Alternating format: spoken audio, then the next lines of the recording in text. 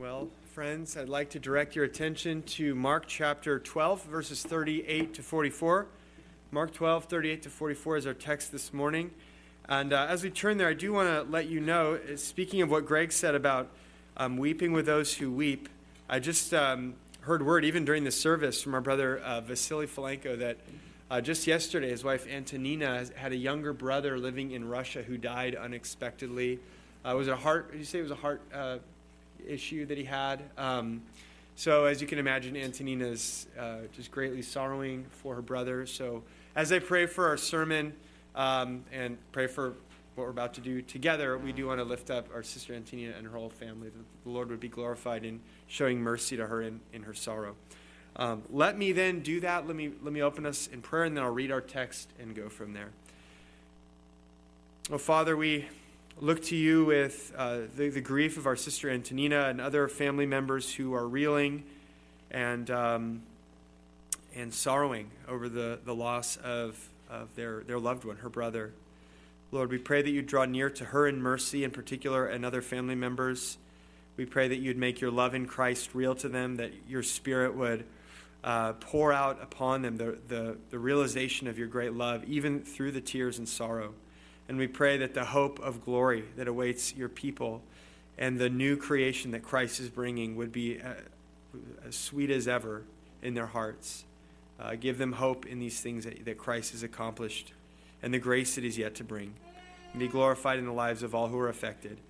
And Lord, as we look to your word together and hear what you have to say to us out of Mark 12, we pray that you'd lift up Jesus Christ before us. We pray that you'd grant me true and wise words to speak, and we pray that you grant us all ears to hear, discernment and softness of heart, so that we can see the glory of Christ by your Spirit, and we can understand the things that you're saying to us. We pray that you would shape our lives by your word, that you would bring about faith where it is not, that you would bring about ongoing maturity and purification, that you'd keep us, and that you'd be preparing us for glory in Christ. Do the works that you know our souls need as you shepherd us along. We pray in Jesus' name. Amen. Mark 12, verses 38 to 44. And he is Jesus here. And in his teaching he said, "Beware of the scribes who like to walk around in long robes and like greetings in the marketplaces and have the best seats in the synagogues and the places of honor at feasts, who devour widows' houses and for a pretense make long prayers. They will receive the greater condemnation." And he sat down opposite the treasury and watched the people putting money into the offering box. Many rich people put in large sums. And a poor widow came and put in 2 small copper coins, which make a penny. And he called his disciples to him, and he said to them, "Truly I say to you, this poor widow has put in more than all those who are contributing to the offering box. For they all contributed out of their abundance, but she, out of her poverty, has put in everything she had, all she had to live on." This is the word of the Lord. Now, when we're choosing what brands of items to buy, there's always a trade-off that we're making between cost and quality. We're always negotiating this, and you can often relate to you kind of going, how nice of a thing do I need here? How much money do I have or do I want to spend on this item? Think of clothing or shoes or tools or office supplies or kitchenware, anything like that. And whatever kind of product you're looking for, you can usually find a dirt cheap version of it somewhere, made in a sketchy factory somewhere in the developing world and shipped over to be sold on the slimmest of margins. And sometimes that's good enough. That's what you need. It's not going to be fancy, but the price sure is easy to handle. And sometimes that's the thing you want. But there are also nicer versions of things out there. And other times you decide that this particular item is going to be important enough that you would benefit from higher quality. Maybe it's a cast iron skillet that you're going to use twice a day forever. And it's just, you're going to use it all the time. I want a nice cast iron skillet. Maybe it's a pair of shoes you want to be able to resole indefinitely. You want something that's going to be able to take a beating over the years, over the decades maybe, and still last. So you shop for quality. In that case, you're willing to pay the price for what you're getting. You know it's going to cost significantly more, but it's worth it. And do you know what I love? I love finding a little-known brand that sells things that are pretty high in quality, but yet for reasonable prices. Not the cheapest you can find, but still surprisingly good prices for a very high-quality item. They're often brands that you've never really heard of, kind of off the beaten path. Isn't that nice to find those? And you can tell when you're getting an item of substance, often just by holding it in your hand or starting to use it. You can tell this is well made. You can just say, this is a well-constructed item. It's made of good materials. This is going to last. This is not just a really cheap thing. It's not the lowest price, but it's not going to break the bank either. Conversely, one of the most depressing and frustrating things to find is items out there that are priced like they're high in quality, but they're not. And usually it's a brand that's well known, and they're kind of trading on their reputation, on the residual fumes of their reputation. And people think that they're good, but you go, they've really suffered in quality, but they're still charging a lot. That's really disappointing. It's very unsatisfying to wind up with one of those things. See, substance, the real quality of something, always beats showiness, doesn't it? The brand name can be so ephemeral. It doesn't necessarily indicate that there's good quality. It's the real substance of a thing that really has value. And people who put in the work and the care, people who put in good materials to make a product right, we can recognize that's a beautiful thing, even when a lot of people overlook it and they're rushing to some of the more popular brands that are making bad things. Well, what's the point of all this? Well, today we're going to learn that in the spiritual realm, it's also the case, the superiority of substance over showiness, of the reality of what something really is over the external label. Turns out that's superior in God's economy as well. The main point of what we have to see in God's Word this morning is that quiet devotion to God is worth more than all the world's trophies. Quiet devotion to God is worth more than all the world's trophies. And what we're going to do is move through the text in 3 steps. We're first going to just look at it and ask, look at the text itself. What's it saying? Then secondly, we'll go back and we'll consider its doctrine. What is God teaching us here? And then thirdly, we'll consider application. What is God meaning to do in our lives through what he says? So first, the text, what does it say? Then doctrine, what does it mean, or what God is teaching? And finally, application. What is God meaning to do in our lives? So first, let's look at what the text says. We can break it down by first in verses 38 to 40, a warning, and then in verses 41 to 44, an example. So the first is 2 little scenes here. The first scene is a warning. And now it says that he's teaching, and we know based on the context, he's teaching in the Jerusalem temple, and he's just withstood a series of challenges and disputes going all the way back to chapter 11, verse 27. Various people coming to him with challenge questions, challenging him, trying to trip him up. And the last account we saw was actually his challenge question against the scribes. This is a class of scholarly experts in the law of God. They've been in conflict with Jesus all the way going back to chapter 3 of Mark. They recently challenged him. Again, I said there was a series of disputes. They were involved in 11:27. They challenged him. In 12, verse 12, they challenged him. And they're going to keep on opposing him. They're going to be part of moving him to the cross, getting him put on the cross in later chapters. But in the account that we looked at last week, verses 35 to 37, it was the scribes that Jesus himself challenged in verse 35 with his kind of rhetorical question about the Christ. So Jesus issues a warning in verse 38, a watch out, beware of the scribes. And what he means here by watch out is not so much don't let them get you, but don't let them influence you. Watch out for their influence that they might have over you. And he characterizes them with 4 expressions of pride, of spiritual pomp, of glory-seeking showiness. 4 expressions of that pride, that external showiness, and then 2 consequences of it. And notice in verse 38, this is very important. He talks about what they like. They like to walk around. This is a word desire. And some of the things that happen, some of the ways that the scribes are treated are not in themselves sinful.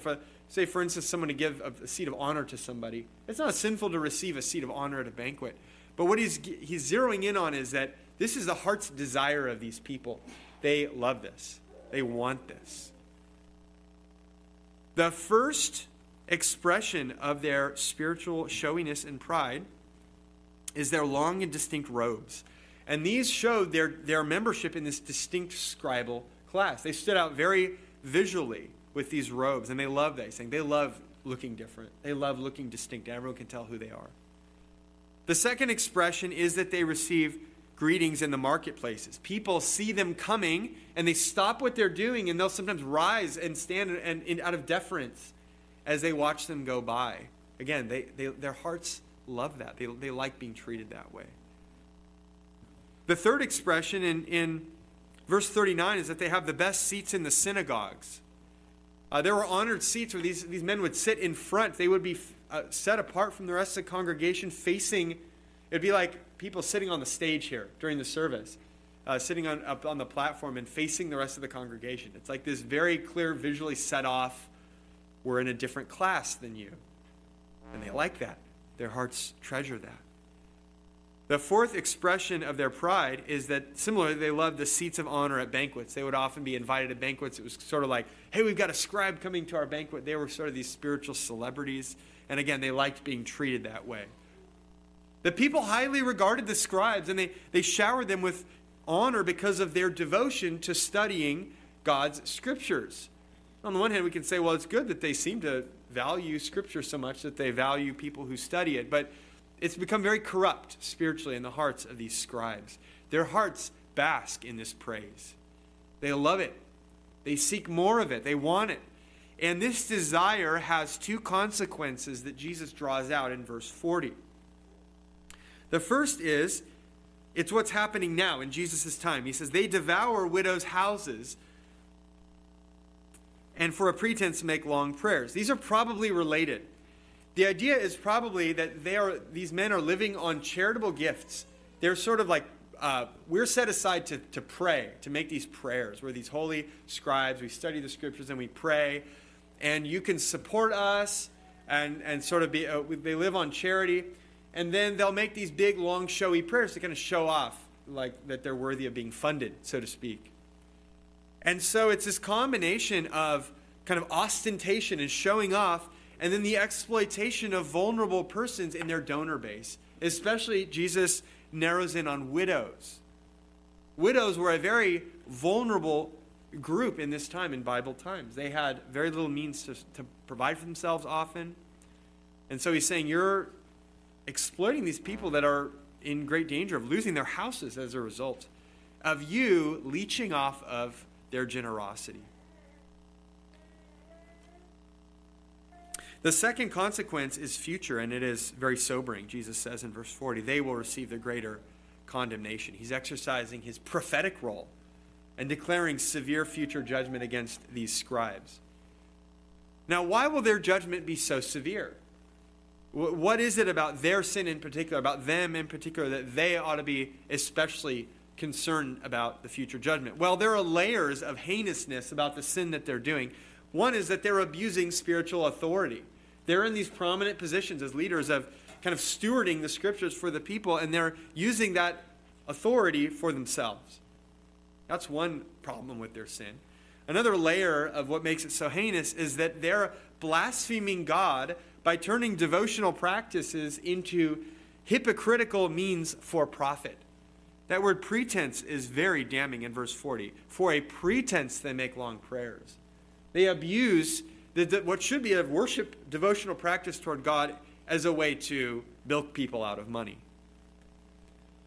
And finally, another layer to the heinousness of their sin and why they deserve such great judgment is that they are abusing a vulnerable group, widows, who, as you read through the Old Testament, they are objects of God's special care throughout the Bible because of their vulnerability.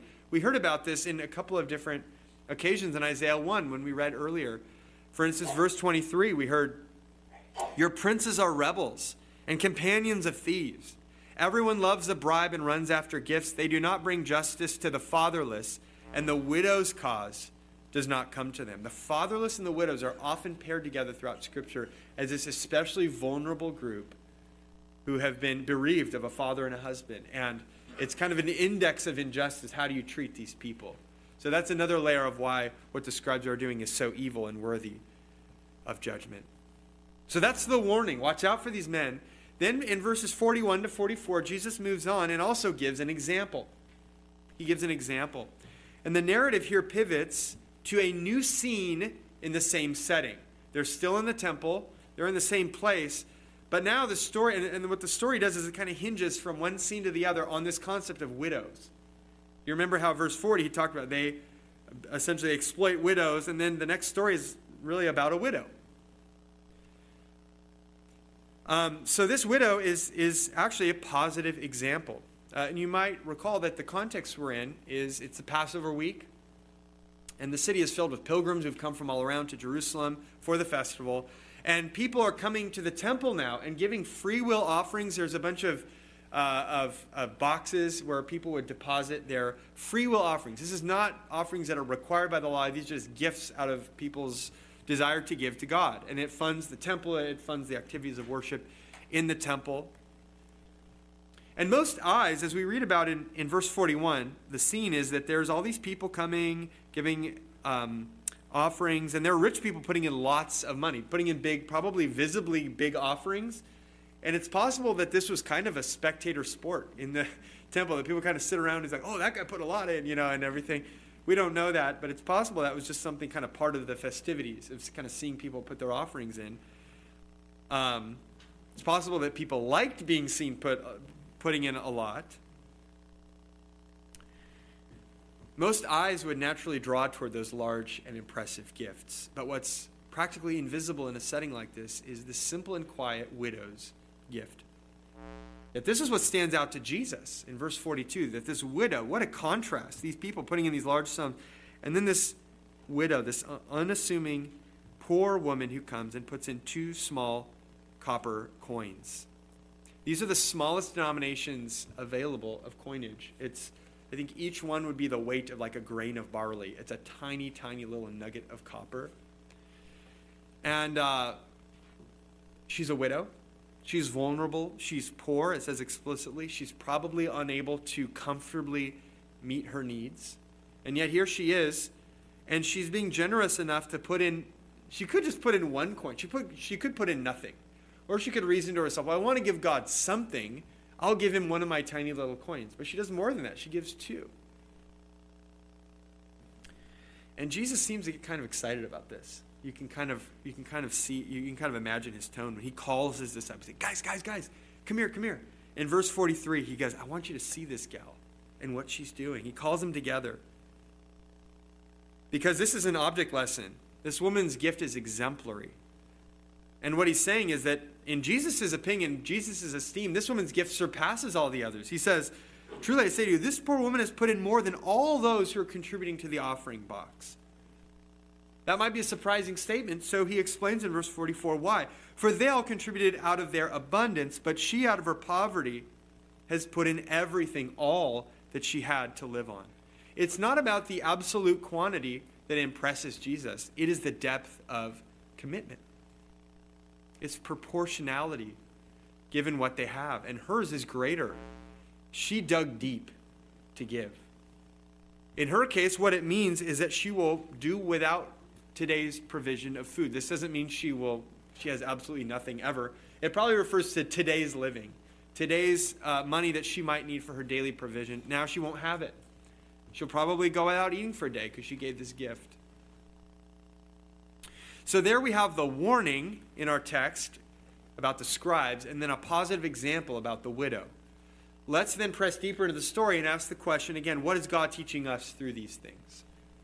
So in our text, it's really important that what Jesus is doing is he's juxtaposing, putting next to each other, and contrasting 2 different ways of measuring spiritual value. 2 different ways of measuring spiritual value. There's the scribe's way, and then there's the widow's way. So let's look at them both in turn, kind of parallel to what we already did. First, we'll look at the scribe's way. What is the scribe's way of measuring spiritual value? This is a way that craves recognition from others.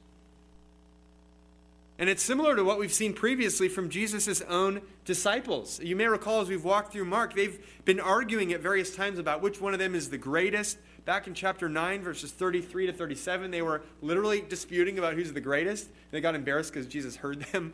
Hey, what were you guys talking about? Not a good look. They recognized that. And then that dispute and that desire to be thought of as the greatest caused them to despise, later on in chapter 10, little children that people brought to Jesus. And they thought, no, he's too important. And really kind of what's implied, well, we're all too important as his followers. We're not doing little kids here. We don't have time for that. Jesus is like, you're totally losing the plot here. I'm here for little people. It's a very similar point that Jesus is making here. The scribe's way is that way of seeking honor, seeking recognition and glory in this world. And the scribe's way is godless for three reasons. The first reason it's godless is because it robs praise from God. It robs glory that belongs to God. It is rightfully his. The second reason why the scribe's way is godless is because, and we touched on this, it exploits devotional practices. Can you just stop and consider how corrupt and evil this is? To turn the worship of God into a means for leveraging praise from others. As though God were a means to a greater end of man's applause. That's functionally how they're viewing it. The praise of God is a nice tool for getting what we really want, which is the praise of others. Now, Jesus warns against that very exchange in Matthew 6. It's kind of all over that whole chapter of Matthew 6, but you see it right there in verse 1 when he says, beware of practicing your righteousness before other people in order to be seen by them. For then you'll have no reward from your Father who is in heaven. You have a choice. You're going to do these devotional practices for God, for God's pleasure, for God's reward, or you'll do it for the praise of men. Beware of making that trade. That's what these men are doing. The third reason that their way of viewing spiritual value is godless is that it displays a practical atheism. It is a complete lack of faith. It lives only for what is immediate and tangible in this world, the tangible goods of people thinking well of me. And there's no place for living for the invisible things by faith, things like God's pleasure and God's future reward. It is a faithless way of living. So we see that the scribe's way of doing things is godless, but it's more than that, it's also loveless. Pride is a monster. And pride, what it does is you try to be a big guy. To become a big guy, you feed on little guys. Pride always needs little guys to kind of fuel its rise and to sustain its size. And that's what happens here. When these men are sponging glory and praise off of others, that has to come from somewhere. All the attention and glory and adoration and wealth that rightfully belongs to God instead are getting channeled to this guy to make him a big guy that he wants to be. He's too selfish to stop and consider, certainly to stop and tremble at the thought of what damage he's doing to these vulnerable people. He doesn't care about that. He's loveless. So he's godless and loveless, and finally it's also senseless. In view of the judgment that's to come, what a kind of madness is it to trifle with the righteous and fierce judgment of God, to play around with worship just so we could get people's praise for us. What kind of fire are these fools playing with? It's senseless because it mocks God. It pretends that God will not cause sowing to lead to reaping. Just as we read in Galatians 6:7, do not be deceived. God is not mocked. For whatever one sows, that will he also reap. These people are mocking God. They are deceived, thinking that there won't be consequences for treating God in such a blasphemous way. They're well described by the words of Psalm 36, verse 1. There is no fear of God before their eyes. There's no fear of God. It's utter madness and folly to be like these scribes, to use the things of God to leech praise from men. Now, again, we've seen some of these same impulses in Jesus' own disciples previously in Mark's gospel. We have come face to face with the uncomfortable truth that we might want to say, oh, this is for those villains out there, those scribes, those especially evil people. It's actually very normal to the human condition to seek this, to have a heart that wants these things, praise and glory from others. Any of us, because of our sin nature from birth, might easily slip into these very same tendencies if we had the same opportunities to do so. The point of this isn't to just point out how utterly wicked and other these men are, but to say this is an impulse that is very accessible to all of us. So that's the scribe's way of evaluating spiritual value, the scribe's way of measuring what is spiritually valuable. Now, in contrast, we have the widow's way. The widow's way. The widow's way exemplifies a way of valuation that is the polar opposite from the scribes. Now, in verse 41, there is no accusation that Jesus or the narrative makes against the people bringing large gifts.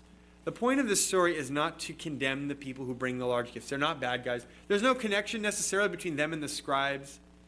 Their function is kind of as a foil and a background against which the woman's gift of surprising spiritual value kind of shines so brightly.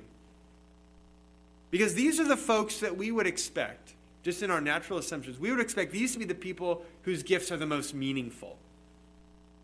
These are the people, for instance, that you want to meet. You want to go shake their hands, and maybe if you're like one of the priests, you want to go like, I want to meet that guy, form a relationship. You know, it's good to have good donor relations. Maybe they'll be more likely to give gifts like this in the future. These are the people to pay attention to. They're worth more because of what they're giving. But the story has this twist, that Jesus' eyes are drawn to a hidden beauty. And that is the humble and quiet gift of this poor widow that's just so easily overlooked by everyone else. Now, in recent years, some have interpreted this text in a way that makes the woman a tragic illustration of the scribe's predatory exploitation. And I can see in view of verse 40 how they get there. Because we just heard that the scribes abuse widows. They exploit them financially. They rob them of their homes somehow. And people have suggested that this woman giving so deeply to the offering box is an example of basically she's fallen for this predatory exploitation. But Jesus' emphasis is not, and when he speaks to it, when he interprets what he sees here, he does not pity the woman. He praises her. He commends her for making a willing choice. He does not hold her up as a victim here. He holds her up as a hero. And what Jesus commends is how the woman impoverished herself by her giving. What she sounds like is the Macedonian believers that we meet later on in the New Testament in 2 Corinthians 8, verses 1 to 5. And Paul writes this about them. It's very similar. He says, "We want you to know, brothers, about the grace of God that has been given among the churches of Macedonia. For in a severe test of affliction, their abundance of joy and their extreme poverty have overflowed in a wealth of generosity on their part. For they gave according to their means, as I can testify, and beyond their means, of their own accord, begging us earnestly for the favor of taking part in the relief of the saints. And this not as we expected, but they gave themselves first to the Lord, and then by the will of God to us." This is a remarkable quote from the Bible, that these people are begging Paul for the favor of being able to give generously out of their poverty. Every element of that washes over. It's like this battery of waves going, like overwhelming. This is shocking generosity. And it's very similar to the woman. Is the woman here buying God's favor with money? Is she kind of buying her way into God's kingdom? No, she's just like the later Macedonians. She's displaying a heart of total devotion to God. Like Paul says, they gave themselves first to the Lord. That is such a good encapsulation of what's going on in this woman's heart. She gave herself to the Lord. This is an all-in commitment that is exactly the kind of trust that Jesus has been calling forth in the Gospel of Mark from those who would follow him. You may recall back in chapter 8, verses 34 and 35. It says, "And calling the crowd to him with his disciples, he said to them, 'If anyone would come after me, let him deny himself and take up his cross and follow me. For whoever would save his life will lose it. But whoever loses his life for my sake and the gospel's will save it. This image of taking up a cross indicates that Jesus has your whole life, like you're taking up an execution instrument to deny yourself, to die in a sense with him. It's not buying or earning anything. It's a complete yielding of yourself to him in trust. You might remember that call to discipleship in Mark 8 stemmed directly from the revelation of who Jesus is. On the lips of Peter, and then on his own words, the exalted Christ, the divine Son of Man, who suffers as a servant. So here's the underlying logic of how this is supposed to work in our lives. It starts with Jesus. Jesus came to be a king who shockingly suffers as a servant, and to give his life as a ransom for others, as he says in chapter 10, verse 45. This posture of Christ and this work of Christ does two things. It creates for us both an assurance and an obligation. It creates an assurance. What assurance is this? That he did everything to save us who believe. He did everything to deliver us into his kingdom.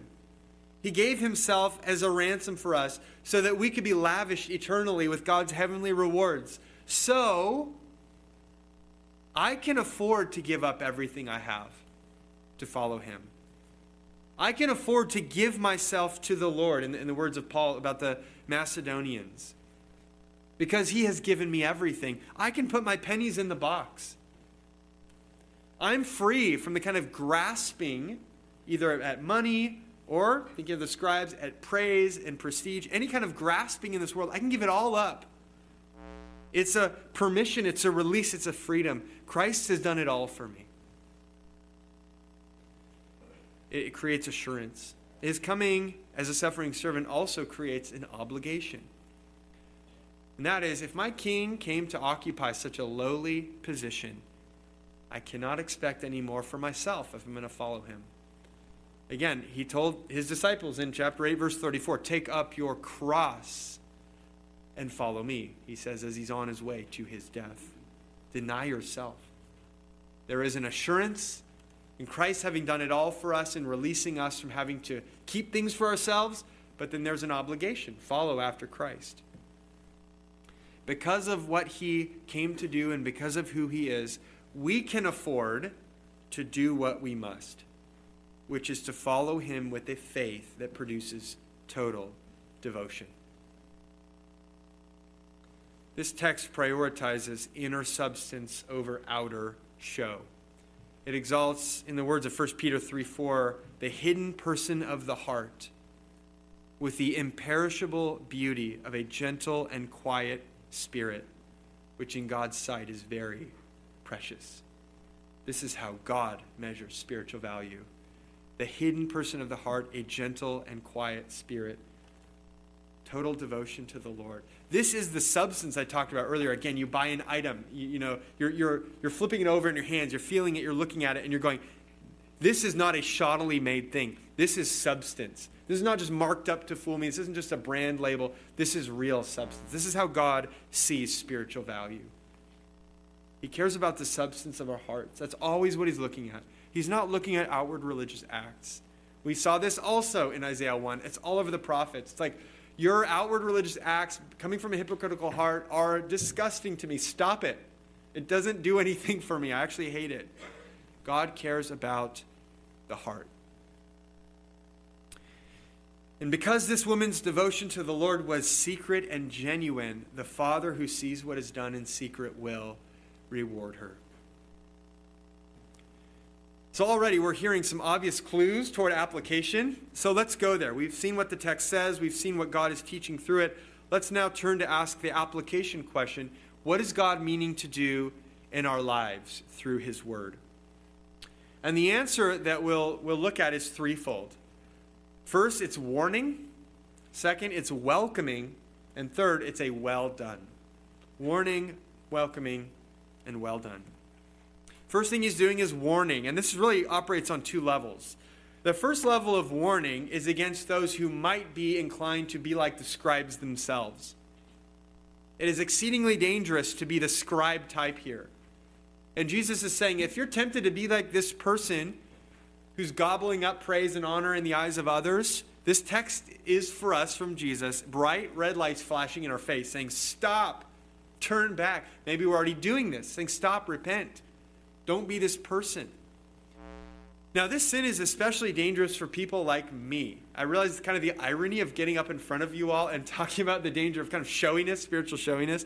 This is like really red alert for people like me, people with positions of authority and public recognition, people who get up front and talk a lot. This is an occupational hazard, and it is subtle and so dangerous how the desire for praise from men can sneak into our motivations. And the heart issue can be subtle, but the fruit can be deadly. Because if we go down this road, the people, y'all, that we are supposed to serve become mere grist for the mill for feeding our image and our platform. That is a scary thought. And this shows up in many ways. I think of all the avenues we have today for brand creation and platform building today. Social media presence. This is so much the spirit of the age. Building a brand, building an image. Church publicity materials can even subtly communicate these things. What are we conveying to the world about who we are? Even the way we present ourselves. It's good to look decent. We don't want to put pictures up on our church website that look really awkward or anything. But you know what I mean. You've seen the way Christians and churches can kind of market themselves. And you can tell sometimes that they're slipping into this. We're going to look really good in the eyes of men. It's a very active temptation. So I would ask you to pray for your pastors, pray for those in leadership positions in our church, that our hearts would be, on the one hand, grateful for the affirmation and encouragement we receive. It's sometimes really helpful, I will say. We can be very discouraged in the work sometimes. It's very helpful for God's people to say, that was helpful, thank you. But on the other hand, that the Lord would guard us against craving praise from men and women, as though that were our treasure, that were our prize in ministry. Pray for the Lord to search and purify our hearts. And guard us against this.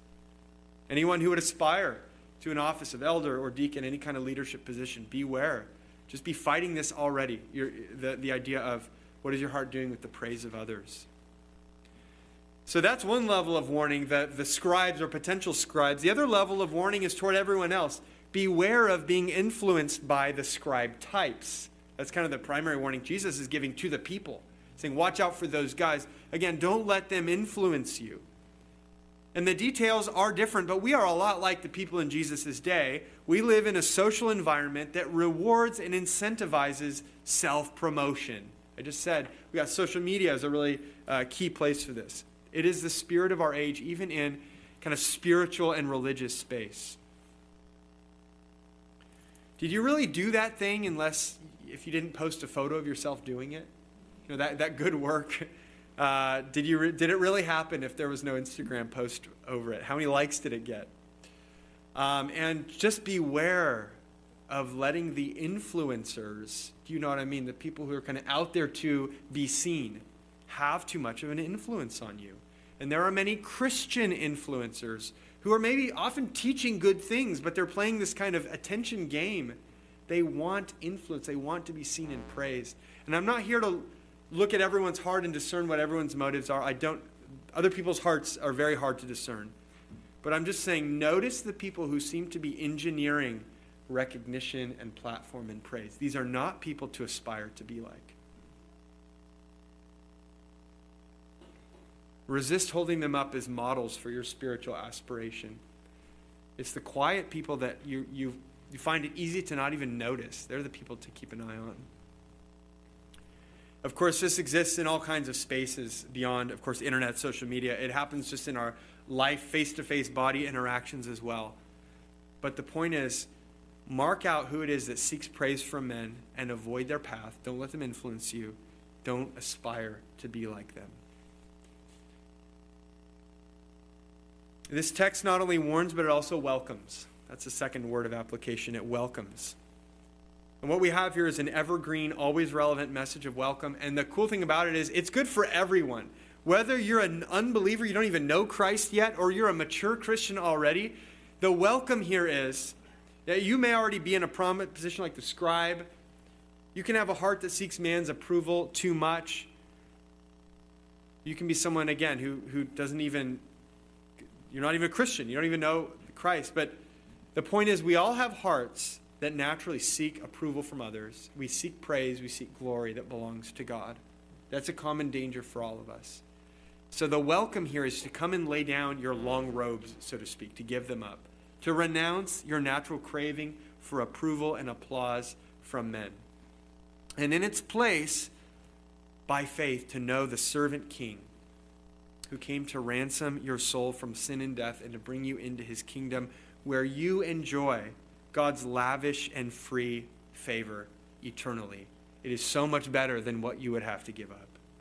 It's so much better to be known by God this way. Some of us may need to repent of having hearts like these scribes, of wanting to show off our spiritual goods, so to speak. If that's the case, if God today is calling you to let go of something and repent, what motivation will effectually move you to say no to that counterfeit and say yes to imitating this widow's quiet substance of devotion to God? What is it that's going to grip your heart? It's not going to be primarily shame. And although Jesus does threaten judgment, it's not the threat of judgment that's going to be the strongest motivation either. The most powerful motivation to get rid of the way of the scribe and to pursue the way of the widow is a clear view of God's lavish grace for you in the gospel of Christ. That's how it worked for the Macedonians. We already heard about their famous eagerness to give. They are so eager to give. They're poor. They still want to give anyway. Please let us give. What underlies that enthusiastic sacrifice to the Lord and to others for the Lord's sake? They wanted to give to the Jerusalem church because of their famine. What underlies, what powers that attitude? It's the way that Jesus has already impoverished himself to make us rich in salvation. This is what it says in 2 Corinthians 8:9, just a few verses after what I already read. For you know the grace of our Lord Jesus Christ, that though he was rich, yet for your sake he became poor. That's the incarnation. For your sake he became poor, he became a man, though he was God, is kind of what Paul means here, so that you by his poverty might become rich. You know that grace. You've received it. It's yours. And so now what that does is that's jet fuel for sacrificial giving. That's jet fuel for releasing those trappings, those trophies. Receive his grace and rest in his finished redemption for you. And that is what will pry those treasures out of your clenched fingers. Slowly over time you'll release it and say, no, the grace of God in Christ is so much more precious than whatever I have to give up. Jesus' grace frees us to forget about the human audience. Now, we need one another. We need one another for accountability and for encouragement. Notice Jesus is talking to all his disciples. There's a communal aspect here. But in terms of our audience, who we live for, whose praise we want, Jesus' grace in the gospel frees us to forget about the human audience and to do things for God that no other human soul may ever know about. Think about it. Doing things that are painful and costly and hard that God knows about and maybe nobody else will ever know about. And you can just not tell anyone.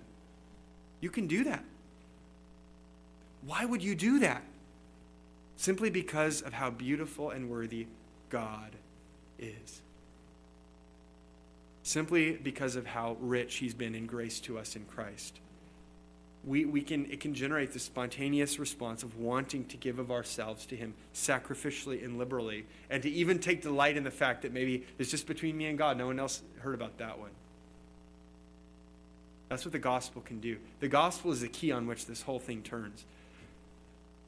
What propels the do from the heart level is not an external law written in stone. It's Jesus is done on our behalf. And feeling, this is what we pray for. Pray for this and meditate to feel in our bones deep inside that sense of, I have received so much grace that Christ became poor for me so that I might become rich.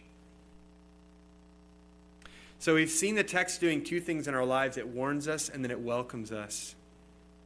What's the third thing it does? It says, well done. That's essentially what Jesus is saying about the widow, not to her, but about her. He's saying, this is well done, guys. This is a master class in sacrificing and giving offering to God. Some of you are already living like the widow. Some of you are doing remarkable sacrificial things for God and others for God's sake. And I'm talking about, this is again a free will offering, things that aren't strictly required for obedience to Christ, things above and beyond the mere requirement of God's commands. Free will offering. And the beauty of that, of what you're doing, is that I don't know who you are. That's kind of the point. We don't really know who you are, who's doing these things. It's kind of cool that we get things that leak out in the body, in the life of the body, where someone will say something that somebody else did for them, and it's like, that's amazing. And they didn't sound a trumpet before them, they just did it. Maybe the other person was just wanting to give honor and give thanks for what the ministry done to them. But I know this stuff is happening among us. And I don't know who I'm addressing. That's the good part of it. That's okay. Your reward is not the recognition of others. It's the sheer joy of yielding yourself to this beautiful and blessed God. Now in this life, that's joy enough, but also his eternal rewards for you in the age to come. So if there's something like that you've already done, or if there's something like that you're in the midst of doing, Jesus is saying through this text to you this morning, well done. He sees, God sees. God takes delight in what you've done. Your heavenly Father sees every humble little coin that you've put into that box in willing and glad worship, and it delights him. And if you're considering a certain action of service before you, maybe there's something costly that, again, you wouldn't receive a lot of recognition, no one would ever know about it. You're thinking, should I do it? You're counting the cost. Should I give? Should I serve in this widow-like way? Let the Lord's word be telling you this morning to do it. Do it. Don't sweat the cost. God will delight in it. You won't regret it. You can enjoy the freedom that Jesus has won for you, and you can use it just to pour yourself back out to him in worship. Quiet devotion to God is worth more than all the world's trophies. We know from the realm of material things, again in retail, we know what it's like to realize you have something real and substantial in your hand, something solid and well made. And that's a satisfying, good thing to identify. How much better in the spiritual realm when God sees true devotion in the heart working its way out into our actions, but not done for an audience of anyone else. Because Jesus came to be a servant, and Jesus came to lavish you with grace. You can live like this widow with joyful, cheerful, abundant, confident giving in every realm of your life, knowing that you're secure in God's hand. Let's pray, and then we will move to a time of observing the Lord's Supper together. Our God, we praise you for Christ's richness toward us. Though he was rich, he impoverished himself for our sake. He became a man so that he could identify with sinners, though he had no sin in himself, so that he could bear the cost and the wrath and the judgment of our sin, though he had done none himself. He could die as a ransom for others. You have been so rich and generous and merciful toward us in Christ, and not only in converting and justifying our souls, but all the ongoing privileges and blessings of belonging to you in the covenant of Christ. The gift of your indwelling Holy Spirit to mediate your presence with us, and the promises of eternal glory with Christ. There's so many blessings that you have lavished upon us. And we pray that by these blessings you would continue to pry out of our hands the selfish, praise-seeking impulses that reside in our hearts, and to instead help us to embrace this way of being all in devotion to you.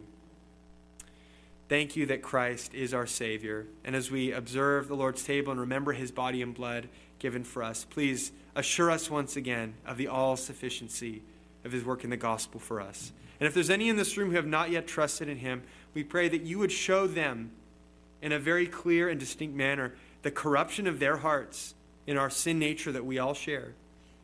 And you'd show them how beautiful it is to know Christ this way, and that they would turn to him even now in trust. In his name we pray, amen.